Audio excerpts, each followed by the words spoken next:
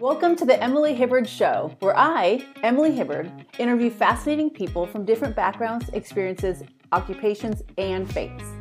Joining me today is LA drummer Sam Campbell.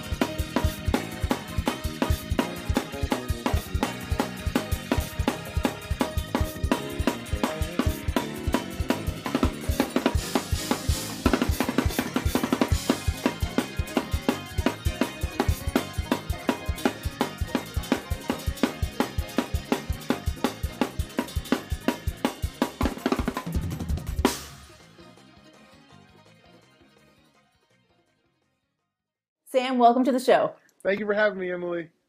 Absolutely. Well, I've been a fan of you for a long time, but for those of them, our listeners that are just tuning in today, why don't you take us back to the beginning and how did you get involved in music? Totally. So, my family is heavily involved in music. I come from a family called the McCrary family, originally from Youngstown, Ohio. And they grew up in the Catherine Kuhlman ministry, and they began like touring around the country, singing at different churches, different colleges, and different events until they came out to California in 1972, where I believe they were signed to Capitol Records. And they actually, in that span of time, also opened for the Jacksons. Some group out of Gary, Indiana, and they were the Jackson Five, and we were the McCrarys, so we have a very good rapport with the Jacksons. Also through that, my family has gone on to sing with Stevie Wonder and Andre Crouch, who's also my godfather, and so many other people. Everything from TV, the Martin Lawrence Show. My cousin Darius is in Family Matters. Like, there's a lot of stuff that we've been able to do. But I am my mom's child, so she's done a lot of work in ministry, and it all has to do with music. If you go back, actually, you can watch the original Lion King, and you'll hear her singing on all the big choir pieces. Now, how did that come about? Who was it? Just through relationships, or in the right place at the right time? I mean, you're talking some big names. You're mentioning some big names right now. No, totally. Yeah. It's all through relationship. Of course, we're grateful to have the gifts that we have, but it's all been through relationship. For example, the Lion King situation, her good friend Alfie, who sang with Andre Crouch for many years, was the contractor for the session. And my mom was one of the first 3 contracted musicians on that movie. So it's all about relationships, and it's definitely all about having a good reputation. Yeah, so, definitely in LA relationship. I know people come from all over and they talk about, I need to go networking events. I need to meet people, and their motivation is to really, to network hard. But I'm a big fan of relationship building, right? When you build relationships and you really get to know people really get to know you. Talk about ministry. Like you're really doing music in ministry. What's that like being in LA, the entertainment capital of the world? Most definitely. So, what I've learned, I've gotten to play at a lot of different churches. In fact, it's through a ministry event that I met you, which was cool because we have our mutual friend Susie Weaver, which is amazing. But for me, being able to play at different churches and experience different types of worship have been inspirational to me, because it has caused me to stretch myself.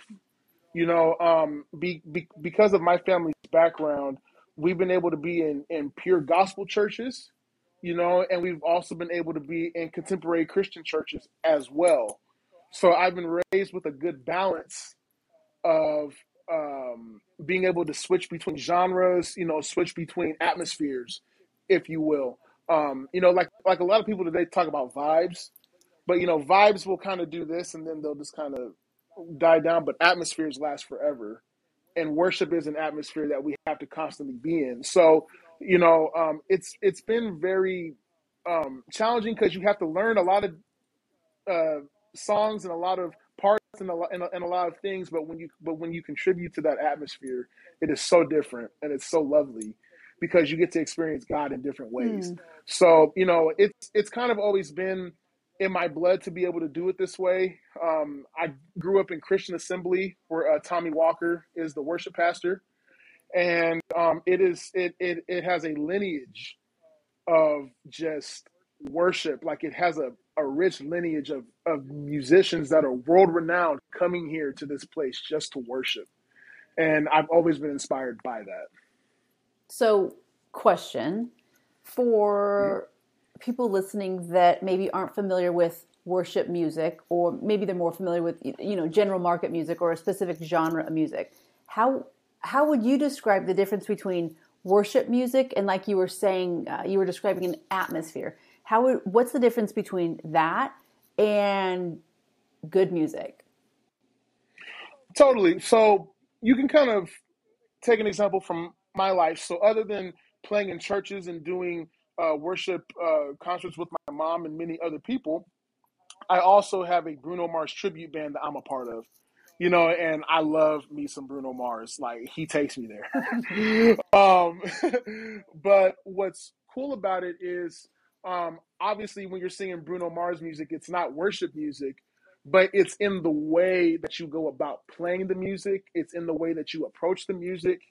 It's in the way that you're sensitive to what the music is trying to portray. Songs are stories. A lot of times worship music is stories about God's great love for us, and it's about His grace and His mercy.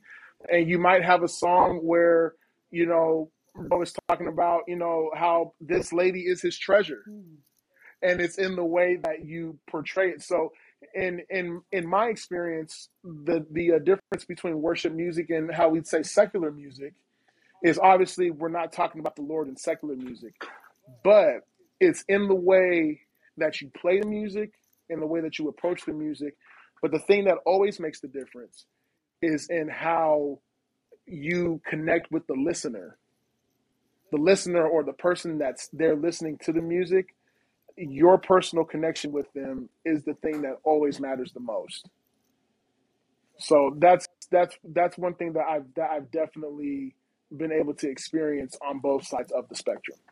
Do you have a favorite style, whether it's gospel music, traditional gospel music, Kirk Franklin type gospel music, or more, I don't know, traditional like CCM, or what that is today? Or for you, is it you like to play it all, or do you have a preference?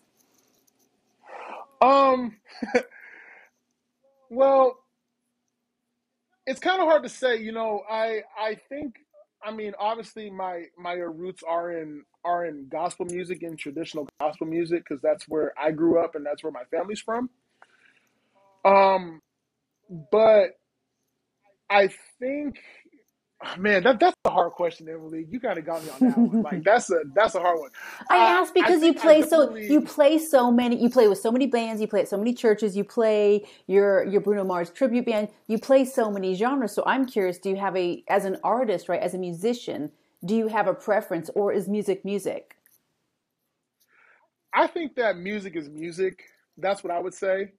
Um, I do think that there are certain things that each genre provides that fulfill a different need, so to speak. So, like, when it comes to gospel music, it's very expressive. Like, it's really intense, and then it kind of like drops you a little bit, and then it picks you right back up and it takes you higher. You know what I'm saying? With CCM, it's a little bit more sensitive, and a little bit more, and it's a little bit more corporate, in the sense that it causes like a lot of togetherness. Not that gospel music doesn't, but there's something about CCM music that causes people to like worship together. It's a little bit more digestible and simpler to understand, because in gospel you're doing all these crazy licks and chords and like arrangements and stuff.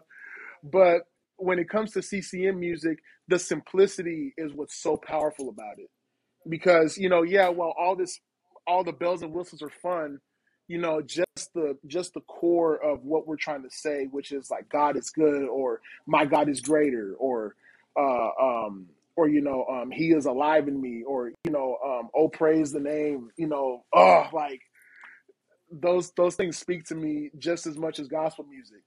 So, but I would say, I prefer my gospel music, but man, like, I just think that music is music. Like, you can't go wrong. Yeah, that's awesome. That's awesome. Well, I want to switch the subject just a tad, and I want to talk Totally. about end game product. What is it, and what do you do? In-game products. So, uh, I'm so excited to finally talk about this, like, with you. But in-game product is a company that I started last year. My parents were super super supportive in my dream of wanting to start a live production and studio production company. And pretty much what we do is we help artists, rather if they're starting out or if they have been in the industry for a long time, both in the Christian world and the secular world. We help provide the artist with musicians, a music director, and resources to be able to bring their vision to life. So of course, if you were a singer, and it's just like, okay, well, which I'm pretty sure that you can't sing. No. So pretty much, if you were a singer or if you were a manager, and you give me a call at an in game, hey, Sam, I need a bass player, a guitar player, pianist, drums, someone to run tracks, and one of those people needs to be a music director and some background singers. We have a string of shows or this tour that's coming up, and we just need to have a band or this amount of people so that we can help the artists become comfortable with their music, and we want arrangements and we want all this cool stuff to happen for the artist show. We put the show together. And we'll be like, okay, and we just contract out musicians. We take care of making sure that the musicians are paid, and then we just start the process of going on that tour. Or if Emily decided that she wants to record a studio album, then she's all like, yeah, I need this, that, bass, drums, guitar, keys, and then we contract out those musicians, and we'll find a studio, and we will go record your album, and all the details will be figured out. But we are for the artist, and the reason why it's called In Game is because because the product is so dope, you won't want to go anywhere else, and we finish everything that we start. To me, it kind of sounds like Endgame is a dating app for artists and musicians. Like, hey, you like me? You think I'm cute? Hey, what do you do? Hey, I sing, I play bass, yeah. I engineer. Okay, kind of. It's got that dating app feel to it, right? You want to try and pair up, talented people. And I'm sure, especially for someone who, let's say they're new to LA and they're trying to get into the music scene. I mean, as a LA native, this is not my experience, but for someone who's newer to the LA area, do you know artists? Do you know bass players? Do you know musicians? Who are you connecting with? What do you do if you need someone to either gig with you, like you said, record a studio album? What do you do? So I think what you're doing would be amazing for them. Well, yeah, and just kind of like you said, like Los Angeles and California in general is a giant melting pot of everyone trying to come here. Obviously you have big companies like Basic Black Entertainment with Adam Blackstone, and you have 1500 or Nothing that's also in Los Angeles. You have these amazing companies that provide this service for Janet Jackson and Justin Timberlake and all these different people. But we're trying to also think about the people that are coming up after those people. Because, if someone that's just kind of starting out, you might not really waste your time, but it's like, yo, we'll take that. Let's figure out the details and let's see how we can get you out there, and the thing that I love about it is that we really do get to be a service to people, and we get to be a support system. In-game product is a support system for the artists by artists. So we want to make sure that we take care of anyone that we come across. So if you're coming here from Nashville and you're looking for some Los Angeles musicians, we're the people to do it. Yeah, that's we amazing. Have we have a roster of about 50 plus musicians that fit a wide range of genres.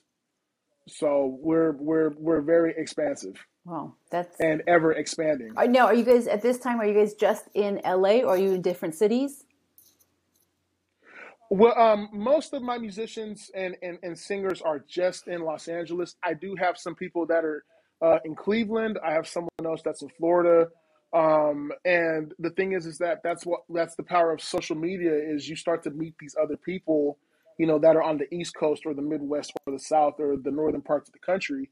You might even meet someone in Japan, and it's just like, what, I want to put you on the roster, and if you fit this mold, we're going to do everything that we can to get you out here, get you paid, and make sure that you are taken care of, and to make sure that you're ingratiating yourself into the vision of the artist. That's the most important thing. Brilliant. Brilliant idea. So if someone's in the LA area and wants to work with like-minded artists, musicians, or engineers, contact Sam. What's the best way for people to contact you?